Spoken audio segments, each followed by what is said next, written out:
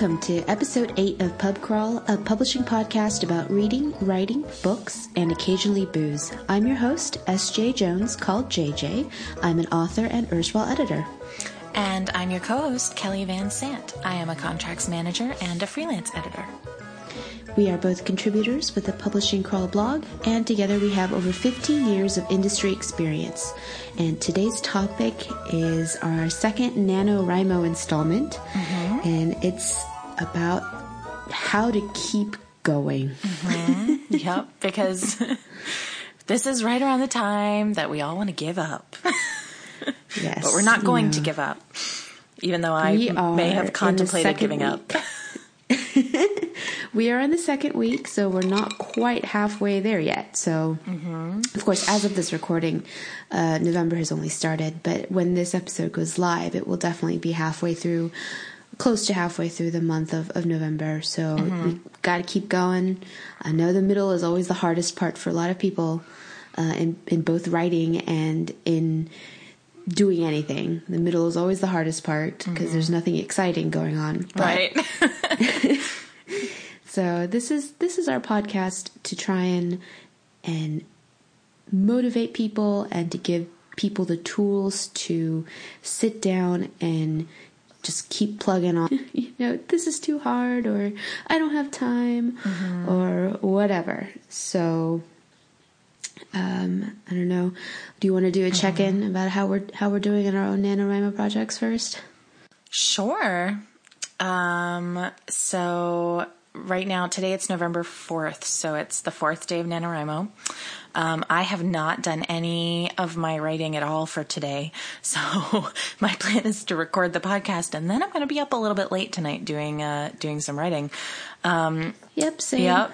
And I am already behind, so I hit my word goal on day 1, and then on day 2 and day 3, I averaged slightly less than what my daily word count should be. So I'm a little behind, so I'm feeling the pressure.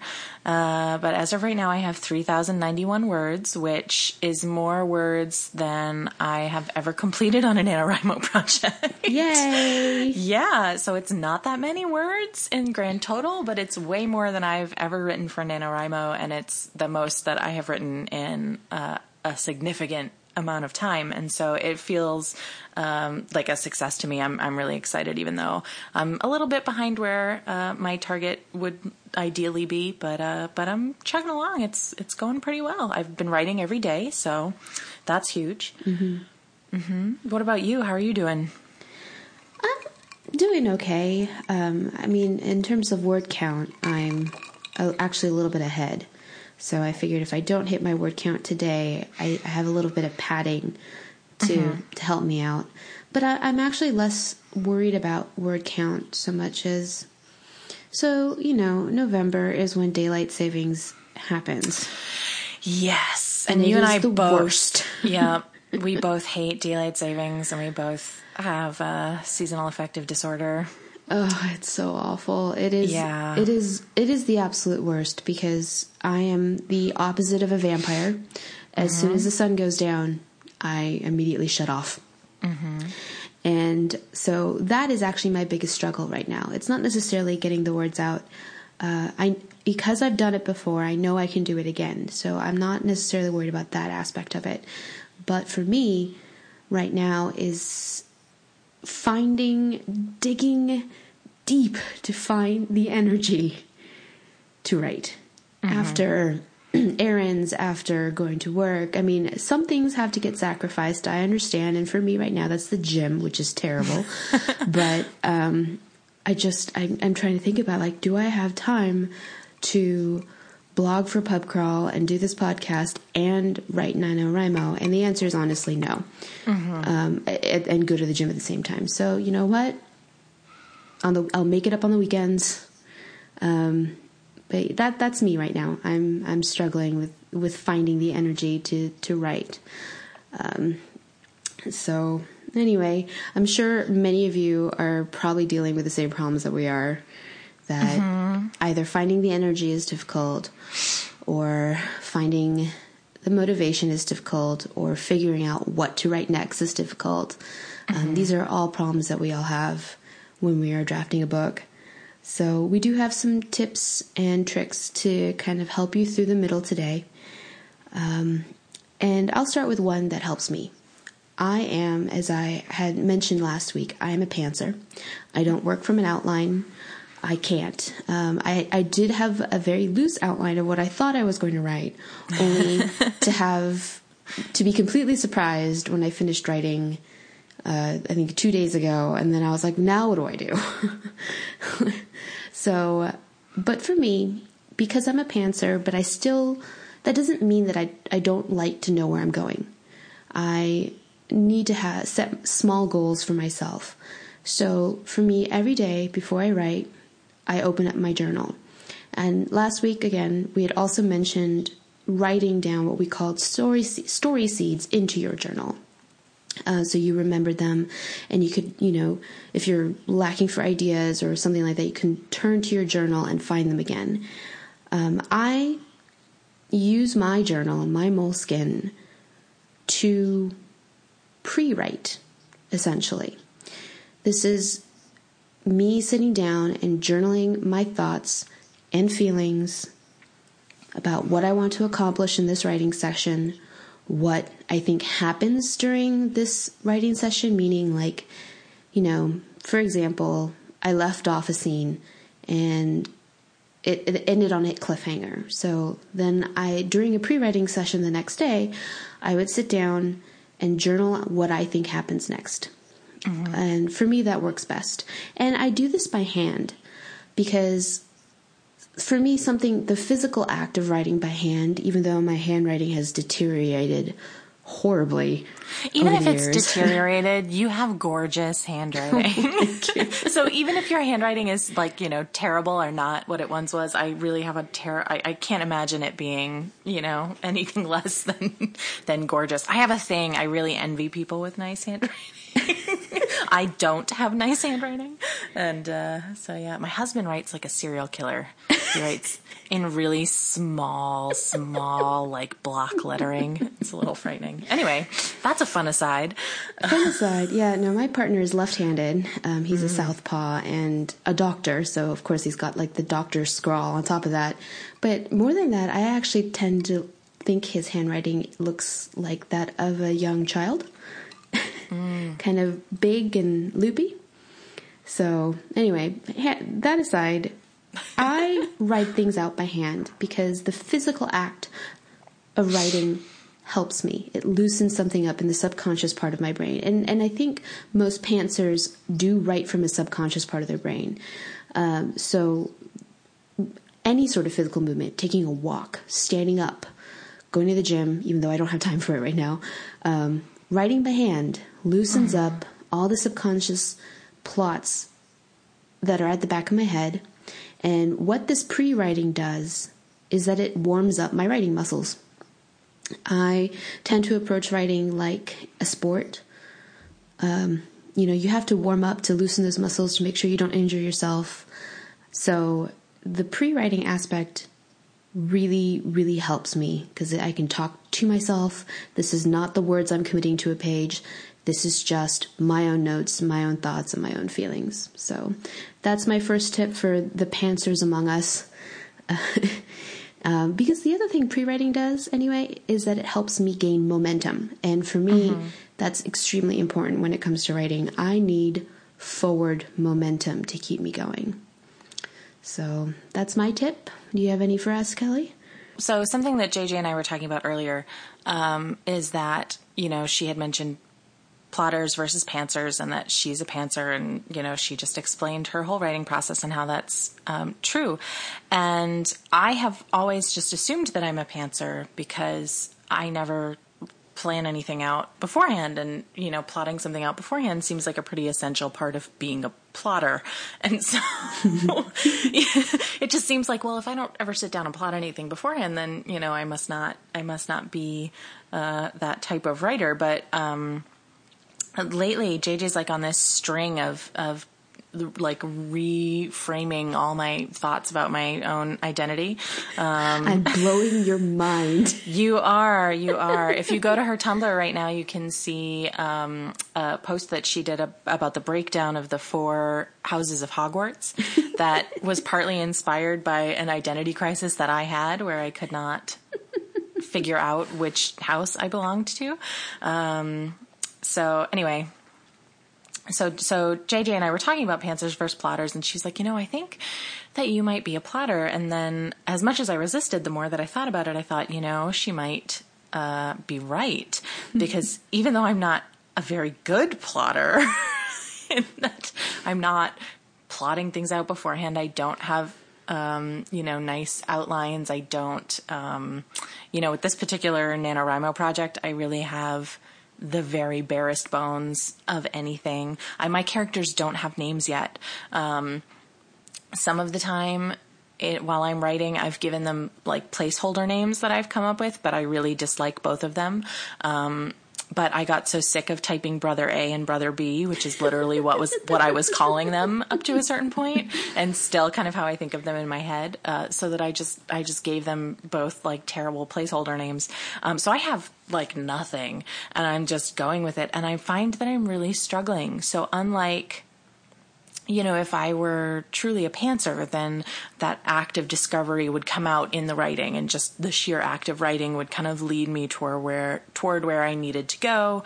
And that's just not really working out for me. And so what ends up happening is that I get really frustrated because I open my document to write, and nothing is coming, or the things that are coming are really stale, and I'm just kind of like like everything is suspended. Like I'm writing words to write words, but nothing is happening. No one's doing anything or saying anything, or we're just kind of infinitely suspended in this moment in the story because I don't know what's going to happen next.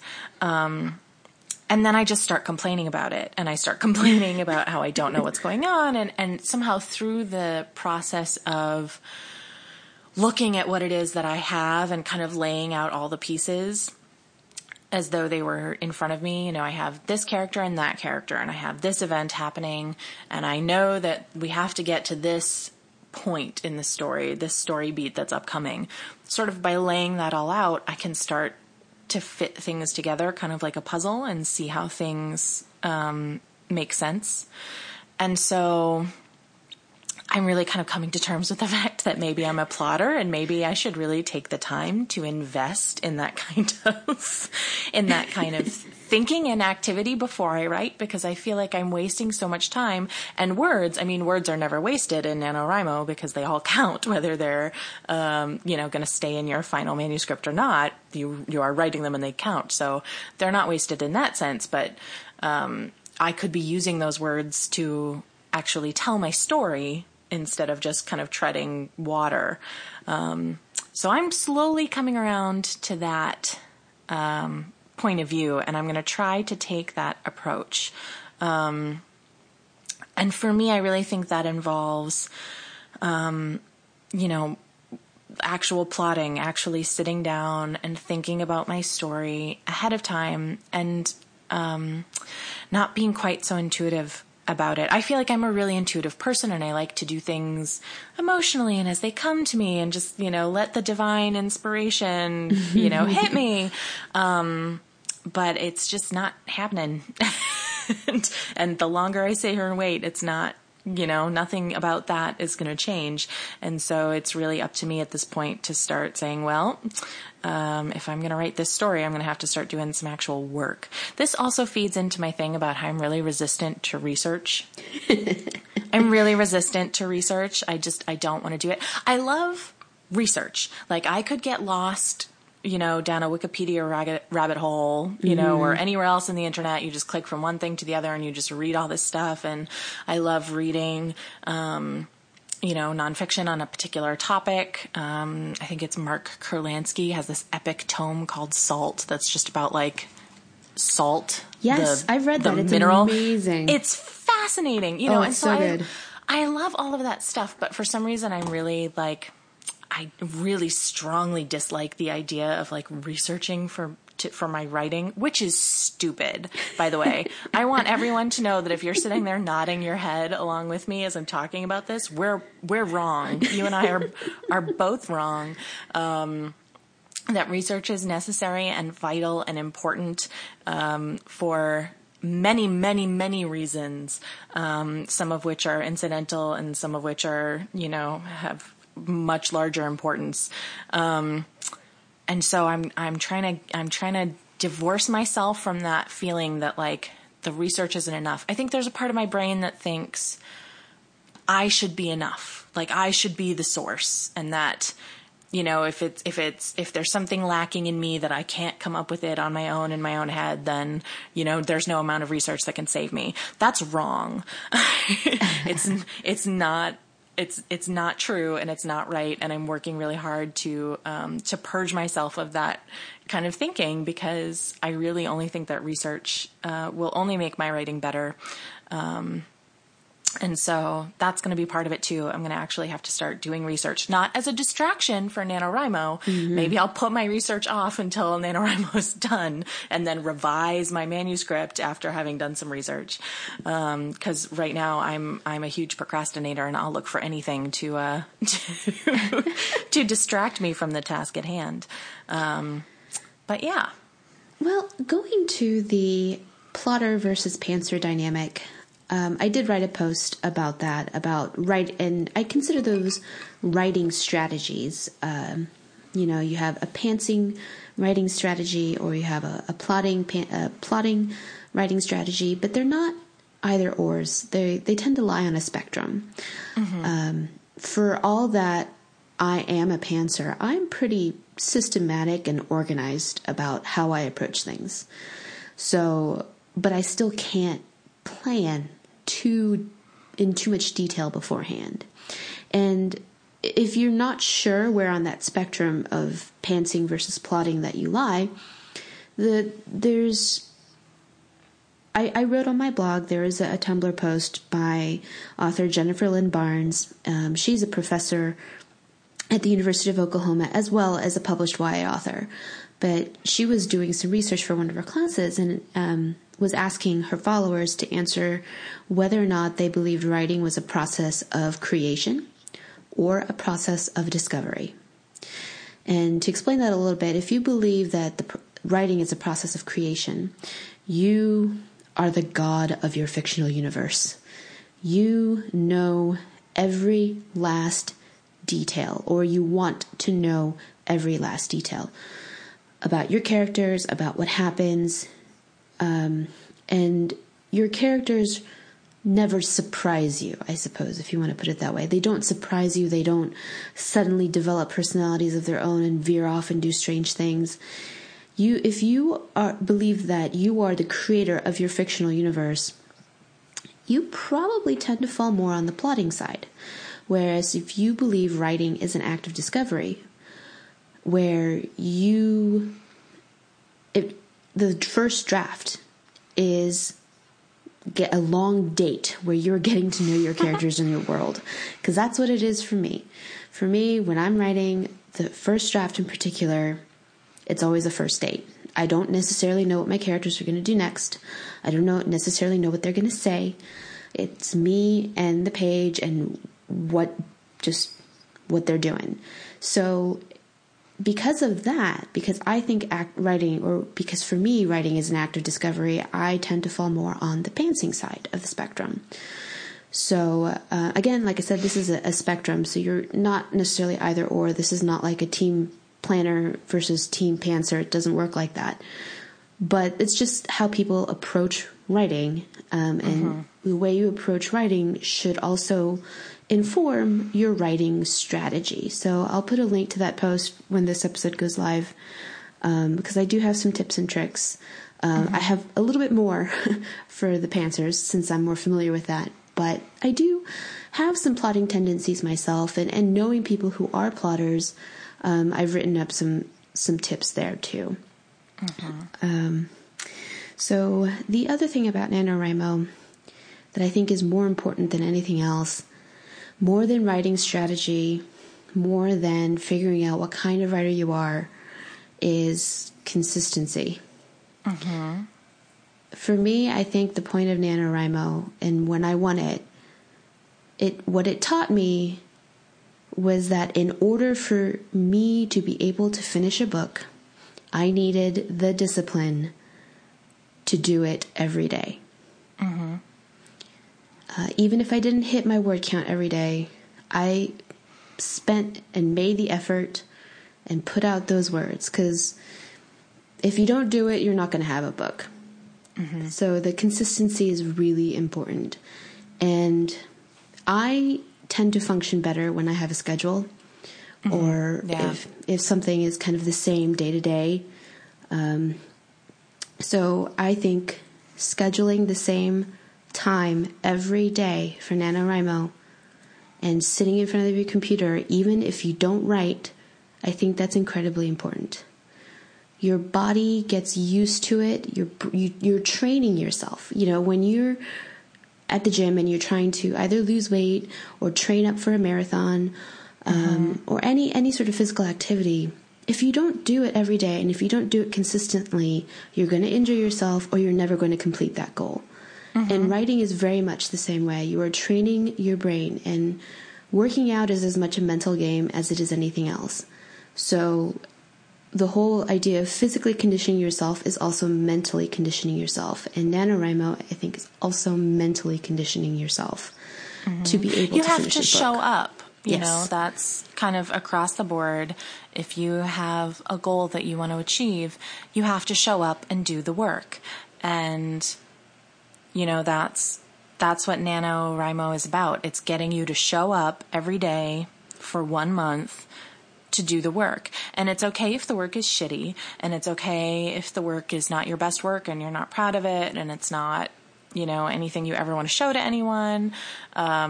The point is that you show up, you open your Word document or your notebook or your whatever, and that you do the work. You write the words down. And that's something that I have recently taken really to heart, because I think it was just yesterday, you know, only on NaNoWriMo day 3, where I was really like, you know, I don't know where my story is going. I don't really feel great about it. I don't know the names of my characters. This is really frustrating. Everything that I write is not something, you know, that I think is good enough, and on and on and on. And I was like, well, maybe what I'll do is I'll just stop and just try again later, or that, you know, I'll keep working on it, but that I don't have to try to win. You know, I can just kind of do it whenever and scattered throughout the month. And really immediately, like on day 3, was already trying to talk myself out of it. And I got some tough love from JJ. And it's really the only kind of love you get from me. It's true. You don't get cuddly love from me. I am in it to win it, though. And she was right. And that was her, you know, that's what her advice essentially boiled down to. She was like, well, you can quit, but then you won't have a novel. And a really shitty novel that sucks is a lot better than the novel that you didn't write. And I can't argue with that. I would rather have a really, really shitty novel than have no novel at all. So that there's really truth to that you just have to come in and do the work. And I find for myself that making it really a built-in part of my routine in my day, and almost like a ritual, really helps me. So I always write at the same times throughout the day. My main writing time is in the evening. After I put my daughter to bed, I get my laptop, I get an alcoholic beverage, and I get my laptop and I sit down on the couch and I write.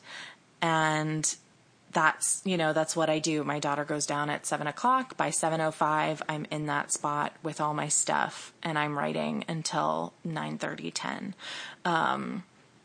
I also try to write during my lunch hour at work. So I have to take a lunch hour every day. So I will eat my lunch. Sometimes I'll take a brief walk and then I'll shut my office door. And sometimes I do writing then. Sometimes I just take notes and think about my story, kind of depending on how things go. But I think building it into my day, knowing that during those times, I am scheduled to be writing. And everyone knows that I'm scheduled to be writing. You know, when I'm on my lunch break, I shut my door at my office. So people aren't just stopping by to chat. My husband knows it is on our shared Google Calendar that I am going to be writing every month for the month of November. And he knows that. And so, he's started NaNoWriMo too, which is pretty fun. He's going to eclipse me in words like any second now. If he's out there writing right now while I'm doing this podcast, then I'm screwed. A little marital competition is healthy. But he knows. And so he's either writing with me or he is, doing other stuff or giving me the space to write. And I rearrange my day to fit that in. Like JJ said, some things have to slide, which is unfortunate, but it's just a month. It's not the rest of your life. If something has to slide for a month, then it does, and you pick it back up later. So I try to do all my chores and all that stuff earlier in the evening, when I first get home from work. David might start making dinner for our daughter while I run around and do the things that I need to do so that I can have that writing time uninterrupted. So I really think you need to create a process and a space and then be really respectful of it. Treat it like it's an actual commitment on your calendar that you need to be held accountable for. The thing about people have this romantic image of writing as something that you're inspired to do, that is art, that a muse comes in and tells you what to write and takes you by the hand and, guides you through the creation of a book. But that's not what writing is. Writing is not an art, it's a craft. And I tend to equate writing often with working out. Writing and working out are far more similar than people think, by the way, because both require discipline and both. The other thing I often compare writing to, when I was in high school, I was in a visual arts conservatory. This was something that my particular high school provided for its students. You had to audition to get in, but these were sort of after-school programs where you worked specifically on an art form to build up a portfolio, generally for an AP art portfolio or AP photography, or or get college credit. And this was about 2 hours every day after school. And I've always liked art, and in fact, that was sort of the quote artistic talent that defined me, visual arts, growing up more than writing. But what I learned most from visual arts conservatory is you doing it every day matters more than being inspired. Without doing it every day, I didn't have a portfolio that I could submit to the AP board. There's also, it's like an internet meme, but there's a story about this teacher who divided his pottery class into two groups and told one that by the end of the semester they needed to have one perfect piece of pottery, and told the other group that it didn't matter. They didn't need to do one perfect piece. They just had to do as many as possible. And do you know which group produced the better works of pottery? The ones who had quantity over quality. Yes, because it was practice, because they made mistakes, but because they didn't have to worry about making the one, they could throw away the one that they'd made a mistake, put it back in the kneading trough, and do it again. And do it again, learning from their mistakes, and by the end of the semester, they may have made 30 imperfect ones, but on that 31st pot that they've thrown was perfect. So, and that was the same with me in art. There's talent, and then there's skill. And talent certainly gives people a leg up on certain areas, but talent is also fickle and inconsistent. Skill is not. Skill is something you learn and you build upon and you improve upon. So any artistic endeavor is going to be an intersection between talent and skill. And skill is the one you can work on. You cannot get by on talent alone. No. Mm-mm. So think of writing not as an art form, but as a craft. You have, in the olden days, you had guilds, craft guilds, furniture makers or iron workers. You started as an apprentice and you learned the skills, and then you became a journeyman, and those with extreme talent and dedication and vision became masters. And that's what writing is. You start as an apprentice, you become a journeyman, and you're in it long enough, and one day you'll become a master. So that is more important. If Nano is hard because the writing is terrible or the prose is clunky, all of that can be fixed. That's all skills you can learn so you can fix it later. Mm-hmm. You have to do the work before you can learn to do anything. Mm-hmm.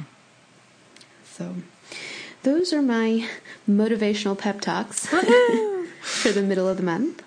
I do have a couple of tools that I use that are actually pretty helpful for writing. I want to give a shout out to the Pomodoro method. Mm-hmm. I don't know if you guys have heard of it, but basically it divides your time up into blocks. So I have the Pomodoro app on my phone and on my computer, but it divides your time. Say you want to write for 2 hours. It will, you will write for 25 hours or 25 hours. You will write for 25 minutes and take a break for 5. Mm-hmm. Then write for another 25 minutes, take another break for 5. And it divides your time up into something more manageable. Because I know for me, when I think, oh God, I have 2 hours to do this, I freeze. I think that's so much time, I don't know what to do with it, or that's not enough time. But I can concentrate on something for 25 minutes at a time. And so that's the Pomodoro app. Instead of me having to remind myself every 25 minutes to take a 5-minute break, it just does it. It counts down and it dings at me and tells me, okay, time to take a break or time to start work. So that's the tool I most recommend for people. I use it actually at my day job as well. I set my Pomodoro to 4 hours, and it allows me to take 5-minute breaks, because what it does is it actually reminds me to get up. Mm-hmm. I sit all day at my job, so every 25 minutes it dings, it goes off. I walk around. Usually what I do is I go get a glass of water or go to the bathroom or whatever on those 5-minute breaks. So I highly recommend this for people. It's not just for writing. It could be applied to nearly anything, sort of any long task that you need to do. So that's my first tool. I don't know. Do you have any tools that you want to shout out and give a call out to? I have been sort of doing Twitter sprints since I heard about them. The Twitter... What is the actual Twitter username? I'm trying to find it right now. It's Nano Word Sprints. At Nano Word Sprints. If you follow them, and it will just...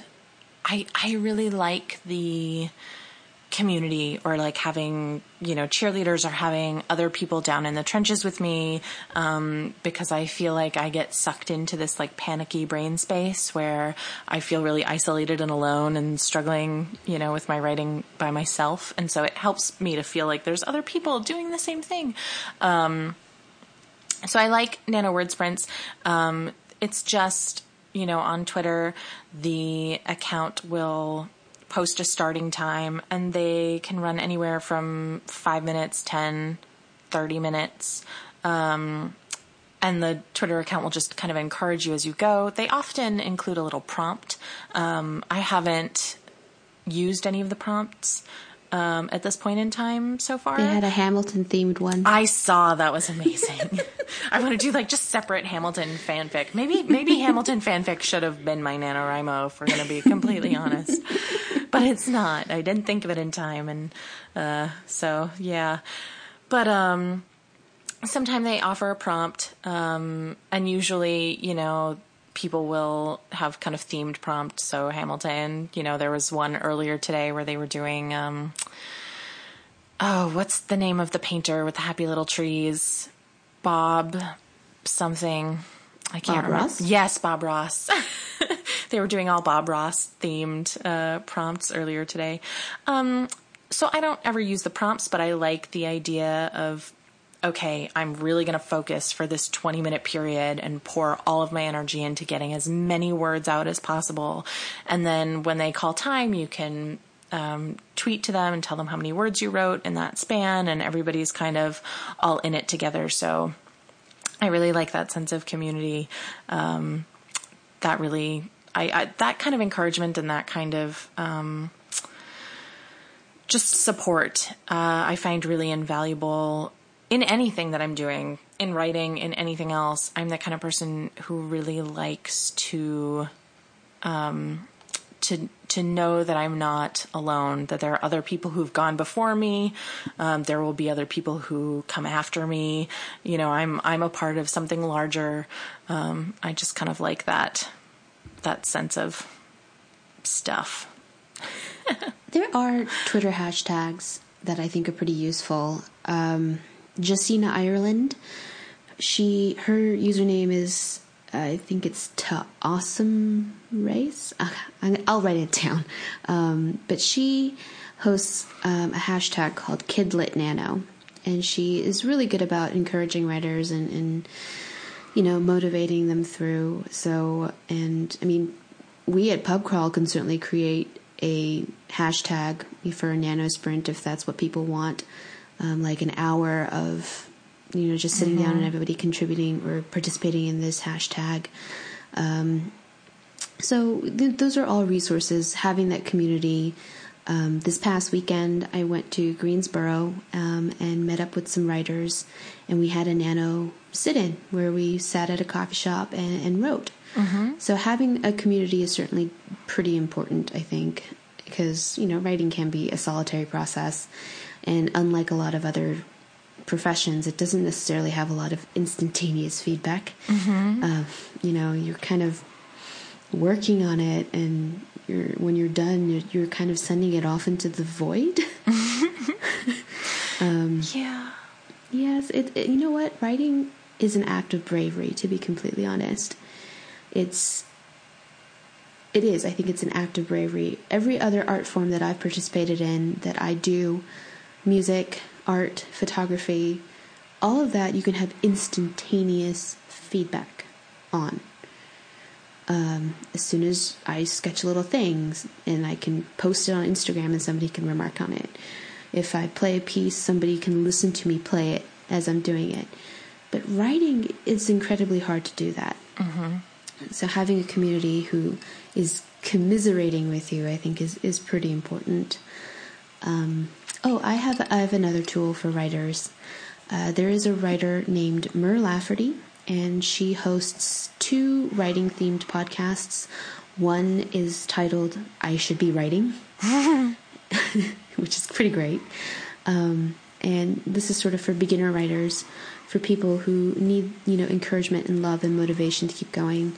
She has done a series of NaNoWriMo-themed podcasts before, which I'll put a link to, and you guys can peruse all of those.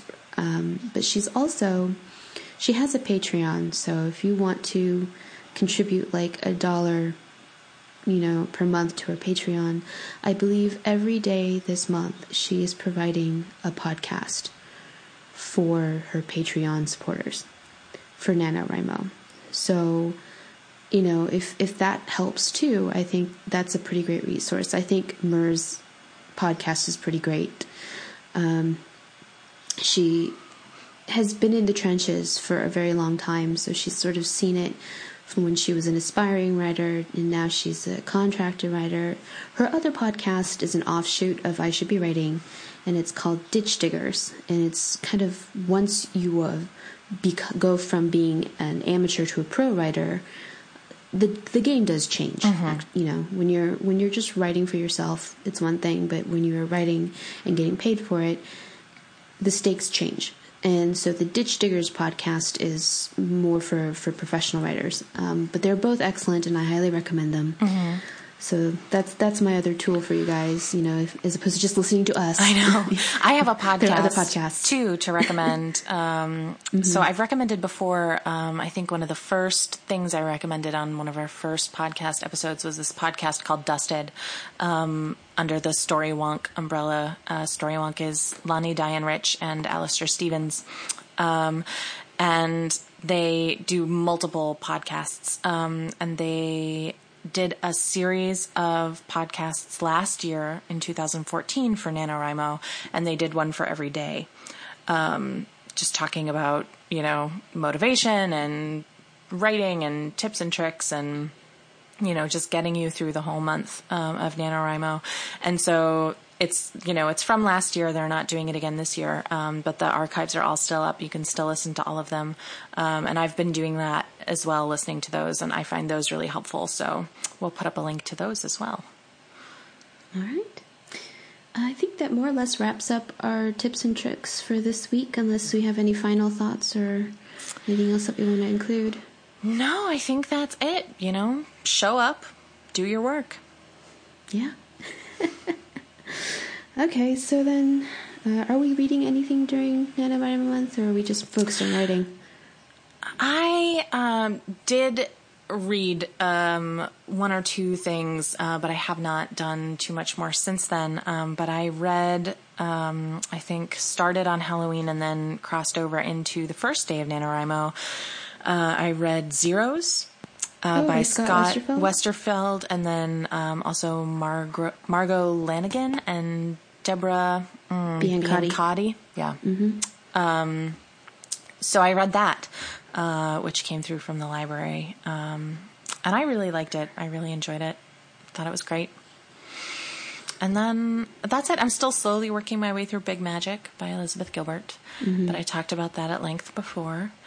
But mostly, I don't think I'll be doing too much more reading lately. Time is at a premium, and no matter how fast I read, I can't justify that at the moment.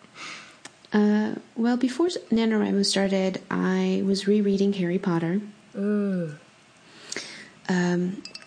Which I hadn't done in a while, so I am thoroughly enjoying it. And also because I am writing middle grade, I was sort of trying to take some inspiration from it, and then I just would get sucked up in the story and kind of forget to look at it from a slightly more research-oriented perspective. But right now I am almost done with Order of the Phoenix. And the other reason I like rereading Harry Potter is because I already know what's going to happen. I don't have to necessarily pay attention so hard.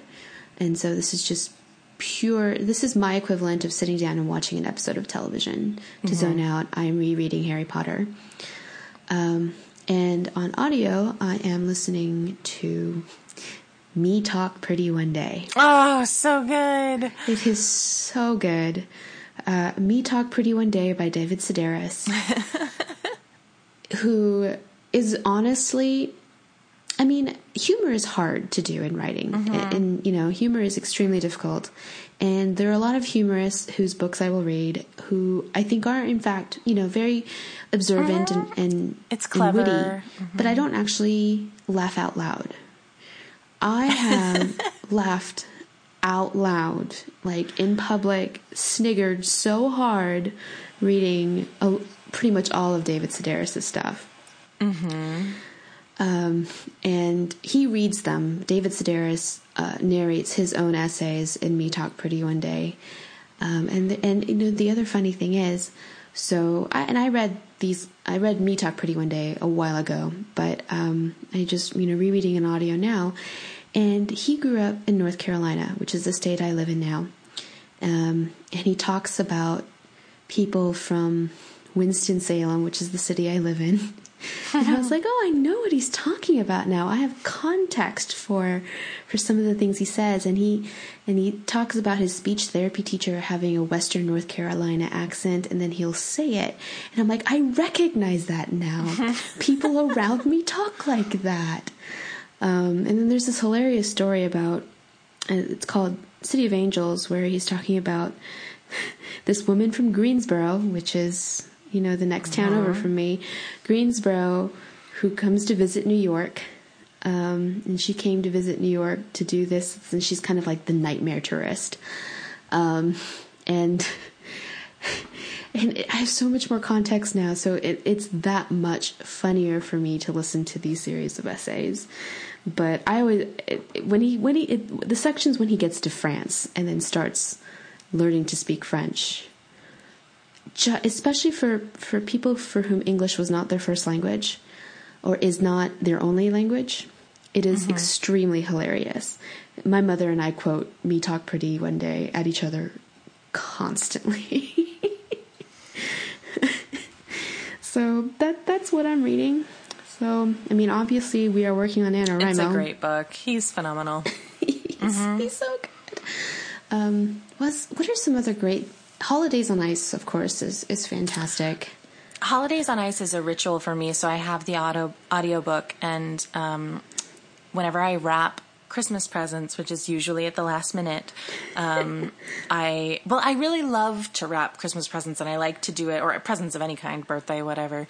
I like to do it well, but it's usually, for me at the last minute, and I'll set aside like 5 hours to wrap every single present that I have to wrap, and I'll listen to Holidays on Ice while I do it. That's like my yearly Christmas tradition, because those are they're excellent. I was going to mention, I think the title of it is 6 to 8 Black Men. Yes. Is probably my favorite, when he is talking about the Christmas traditions in the Netherlands versus the Christmas traditions in America. And the title refers to St. Nicholas. Apparently in the Netherlands has a retinue of black servants. I mean, historically, I think they were slaves. Yes. But over time, they've sort of kind of been softened, I guess, or into being servants, kind of. Anyway, but the funny thing about that is, if you kind of ask, is that it's always 6 to 8 black men. It's not like 7. It's not 8. It's not 6. It's always that St. Nicholas travels around with 6 to 8 black men. It is just a really funny essay, and he just has this wonderfully wry, self-deprecating way of looking at life, and he's probably the only one who's ever made me laugh out loud. I mean, I will smirk and I will chuckle at a lot of the work of other humorists, but actually like full-on belly laugh is extremely rare. So. Yeah, he's phenomenal, and I agree. He's one of the few writers that will make me laugh out loud anytime. I've seen him give live readings. I've attended 2 of his readings twice. And the first time, I only sort of, I had read Me Talk Pretty one day, but that was the only thing that I'd read, and I was in college, and I was having the worst day. Everything that could possibly have gone wrong was going wrong. It was just in a really horrible time in my life. Everything was just, and I had purchased a ticket to go with my friend, she was the one who really wanted to go, and asked me if I'd go along. And I was like, oh, well, sure. I guess I've read one of his books, it's fine. And then the day of the reading came, and I didn't want to leave the house, and she had to drag me to go see him. And it was honestly the best thing that I could have done, because, and I mean, I went in there and I sat in the audience, and I like folded my arms and slumped over like a cranky teenager who was, being forced to have fun against her will. But it did not take me long to break at all. It was wonderful. I laughed until I cried that night, and pretty much have every time since I've ever read anything of his. And he is one for the audiobooks for sure. If you're gonna listen to anything on audio, he is an excellent narrator of his own work. It's kind of awkward because I listen to this while I'm at my job. And I couldn't. It's too dangerous. It is kind of awful because I'm there at my desk sniggering. I'm just sniggering, trying so hard not to laugh out loud, but just sniggering. I gave myself hiccups earlier today because I was listening to it and trying not to laugh, and ultimately ended up giving myself hiccups. So those are all excellent. I definitely recommend David Sedaris, especially this time of year for me, because it's so rough. You need a little levity. I need something to make me laugh, and The Holidays on Ice is definitely seasonally appropriate since they're all Christmas themed. So I think that's what we're reading. Have we been consuming any other bits of culture or media that isn't necessarily books? That isn't necessarily books? No, not really. I mean, nothing new, nothing. It's all NaNoWriMo right now for me. I mean, yeah, it's pretty much it. Yeah, Inktober is over, so I'm now moving fully into NaNoWriMo. It's pretty much my only creative endeavor. Although I'm pretty proud of the Hogwarts Matrix that I came up with. I am pretty proud to have spurred you to make it. So I'm glad I could frustrate you enough that you needed to prove me wrong. See, and you did. I wasn't frustrated. I don't really get frustrated. I'm just like, nope, sorry, you are incorrect. We need to correct this misperception of who you are. Because you are a Ravenclaw. Yes. And I am not. So the basic problem was that all of my close friends and family sort me as Ravenclaw. And so that was my sister, my best friend, all the people that, I kind of grew up with that have known me since early childhood sort me as Ravenclaw. And then I myself had a sinking suspicion that I was Hufflepuff, until my sister said to me, well, don't get offended, but Hufflepuffs are really hardworking and you're just not. She's just like, you're just not the kind of person that I associate with, someone who has a really great work ethic. Now, I have a good work ethic, but I enjoy my leisure time. Let's put it that way. And so she was right. And so I tend to think but I think because J.K. Rowling spent the least amount of time with Hufflepuffs. They kind of get the shaft in the book. And so I feel like everyone kind of has a different perception of who or what they are. And so I was always thinking of them as like the really genial house, the house that kind of avoids confrontation. They're the nice house. Yeah, and I just kind of felt like, I don't know, that's just where I'm very conflict avoidant. And so I was like, well, I'll just, I'll be a Hufflepuff. But no. And then JJ feels very, very strongly that I'm a Gryffindor. The more that she talks about it and the more Tumblr posts she creates about it, I think she's probably right about that. But so I was having like an identity crisis, which is kind of embarrassing. I feel like everybody knows which Hogwarts house they're supposed to be in. I feel like there's usually not that degree. I know some people who like hem and haw over two houses, who are like, oh, I could be this one or I could be that one. But for somebody to have three that they can't choose between, that's a little embarrassing for me to be like, yeah, I just don't know which house I'm in. So I think I'm a Gryffindor. I think I've been convinced. You react to things the way a Gryffindor reacts to things, for sure. I don't know what you're talking about. I mean, I like sorting. I like sorting people into houses. I'm actually pretty good at it. Most people tend to agree with me after I tell them you're in this house and why. Ultimately, because again, it comes down to this sort of systems building that I like to do. I like to sort information. I like to analyze it, and I like to organize information in a way that makes sense to me and easy to understand.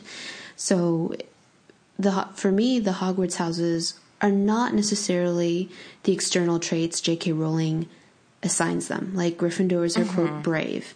Slytherins are cunning. Ravenclaws are clever. Hufflepuffs, poor Hufflepuff. Hufflepuff has gotten nice. hardworking, loyal. Unlike the other three, they don't have necessarily the set characteristics.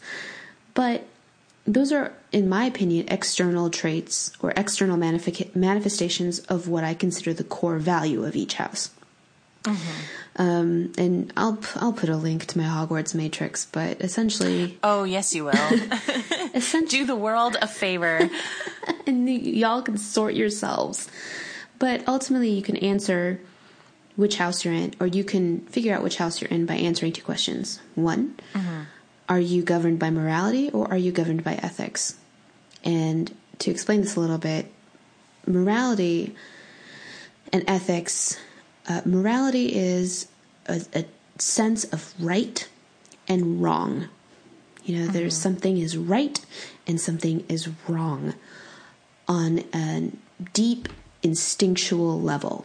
Whereas people who are governed by ethics, it's not necessarily about right and wrong. It's more about whether or not something is correct or incorrect.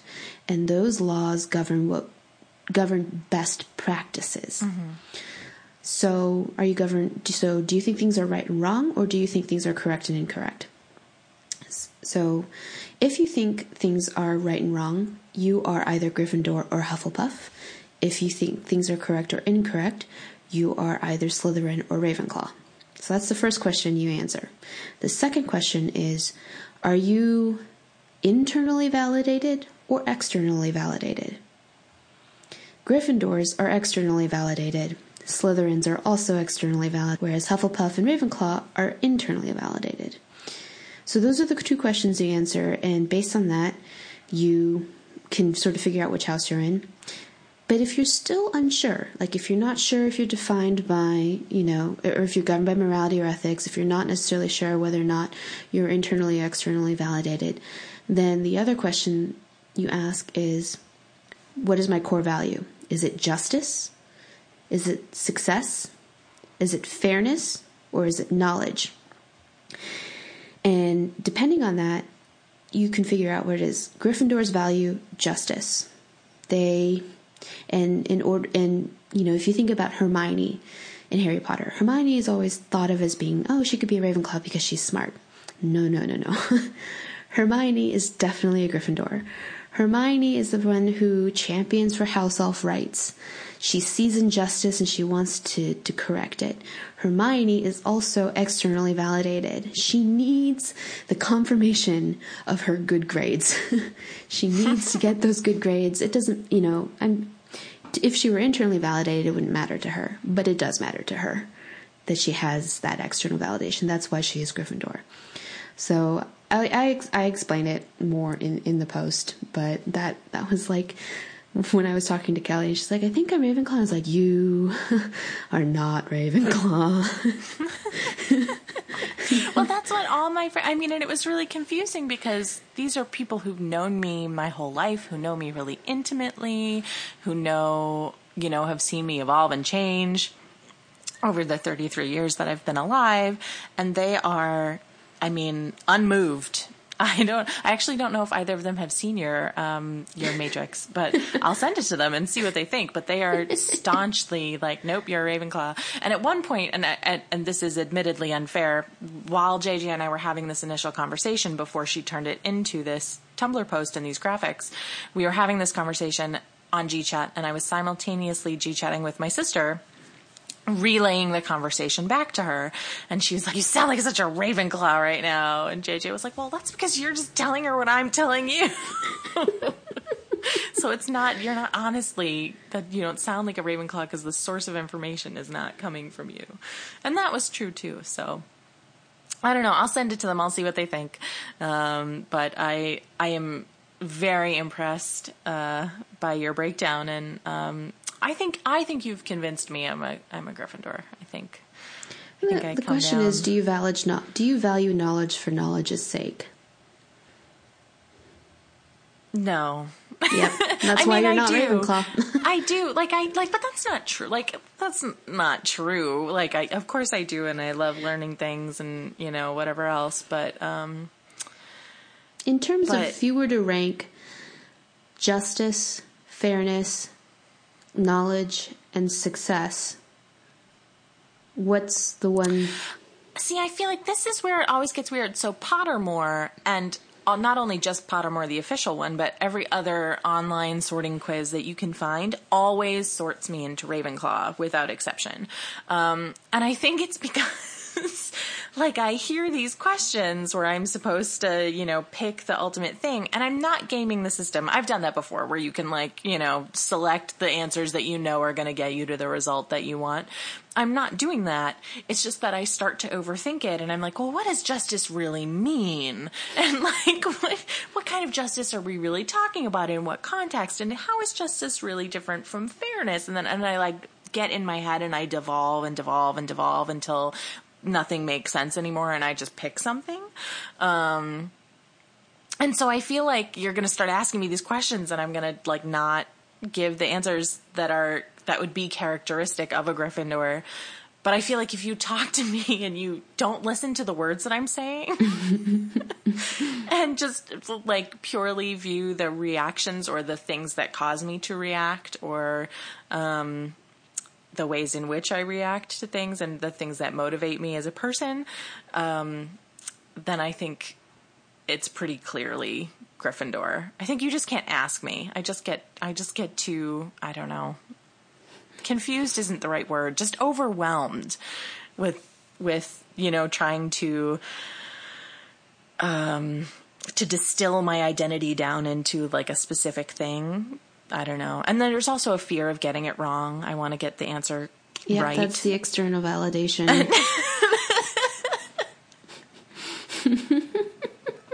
So we'll link to this, and you guys can all figure this out for yourselves. I don't know.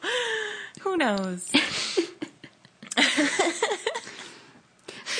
I'm pretty good at this. It's also like the Myers-Briggs personality test. Mm-hmm. I'm generally pretty good about figuring out who is what. Because again, Myers-Briggs ultimately comes down to 4 questions. Right. So sorting yourself into the Hogwarts houses really comes down to 2.5 questions. I wonder if there's a correlation between your Myers-Briggs and your Hogwarts house. I mean, in theory there must be, but I think Gryffindors are certainly NFs, intuitive feelers, which is funny because that's actually my Myers-Briggs type. I am an NF as well. Me too. INFP is what I am. I'm an INFJ. And Ravenclaws, I think, are NTs, intuitive thinkers. Which also makes sense a bit for me because I do straddle the INFJ and INTJ line pretty closely. And I think Hufflepuffs are SPs and Slytherins are SJs. So that's kind of like the basic correlation. But obviously, like, I'm an INFJ and I'm a Ravenclaw, even though I think most NFs are in Gryffindor. Right, so, right. You know. And of course, you know, things vary. It all depends. It is the choices we make, Harry. I mean, now that I've made that Hogwarts Matrix and I'm rereading Harry Potter, I can see exactly why he could almost be Slytherin. Well, it's funny. My friend Chris, who thinks that I'm staunchly a Ravenclaw, is a Gryffindor, and he sorts himself as Gryffindor, and I sort him as Gryffindor. Everybody would. But I also said to him, but you're almost Slytherin. And he's like, I think so too. He's like, not to cast myself as the protagonist of the series. He's like, but I think I could go the other way. So, yeah. I think of all the Hogwarts houses, I'm closest. I can't tell if I wasn't Ravenclaw, because I'm so squarely in the middle of Ravenclaw. It's like I can't possibly be any other house. The other house, maybe, that I'm kind of close to is Hufflepuff. Maybe. Because I think when it comes to my value system, I value knowledge first. I think knowing things is half the battle. For me, that's the most important thing. But the other thing I value is fairness. I think being fair is good. So I kind of straddle that line. But ultimately, I also kind of don't care about people as a whole. This is why you never get anything but tough love from me. I'm not very... JJ is not one to coddle. You do not go to JJ if you want someone to pet your hair and tell you that it's going to be okay. I'll do that for you. But no, JJ's going to be like, fine. Ruin your whole life. I don't care. It's up to you. You do what you're going to do. Just be a disgrace. Throw away all your potential. Not my problem. Jeez. Don't say it that way, though. I think you read it that way, but I don't actually say it that way. No. It's not. You're by no means cruel whatsoever. Ever. It's just for me, very... It works better. Tough love works better because if you are not... Because I am internally validated, if I don't want to do something, then I'm not going to do it. And if I want to do something and don't do it, there's no one else. It's no one else's fault but my own. Mm-hmm. I don't make excuses for myself, so I'm not going to make excuses for anyone who asks for my advice. Mm-hmm. I'm not going to say, "Oh, it's okay. Life has been really hard." Blah blah blah blah blah. And of course, there are extenuating circumstances. You know, life happens, and it can be horrible sometimes, but for me, the internal validation thing, if I fail, it's not on anyone but me. So if you're like, well, if someone comes up to me and says, I didn't do this, I didn't, and when people come up to me and say, I would totally write a book if I had the time. And I said, well, and my advice would be, well, you have the time, you just don't want to write a book. Mm-hmm. You don't want it badly enough, and that's perfectly fine. If it's not something that you value, then you're not going to make time for it. Mm-hmm. And I think you're right. I think that's a truth. I think that's a hard truth. I think that the people who come up to you saying, I'd write a book if I had time, are not expecting that answer. But it's probably the answer they need to hear. Because if that's not going to get them to make the time, then nothing is. Yeah, it's not, I'm not judging them for it. It's not a inherently good or bad thing. You know, if they don't prioritize writing a book, then sure, you have other priorities in their life. You have your family, you have your job, you have, I don't know, working out, something. You have another hobby. You know, you may prioritize something more than your writing, and that is perfectly fine.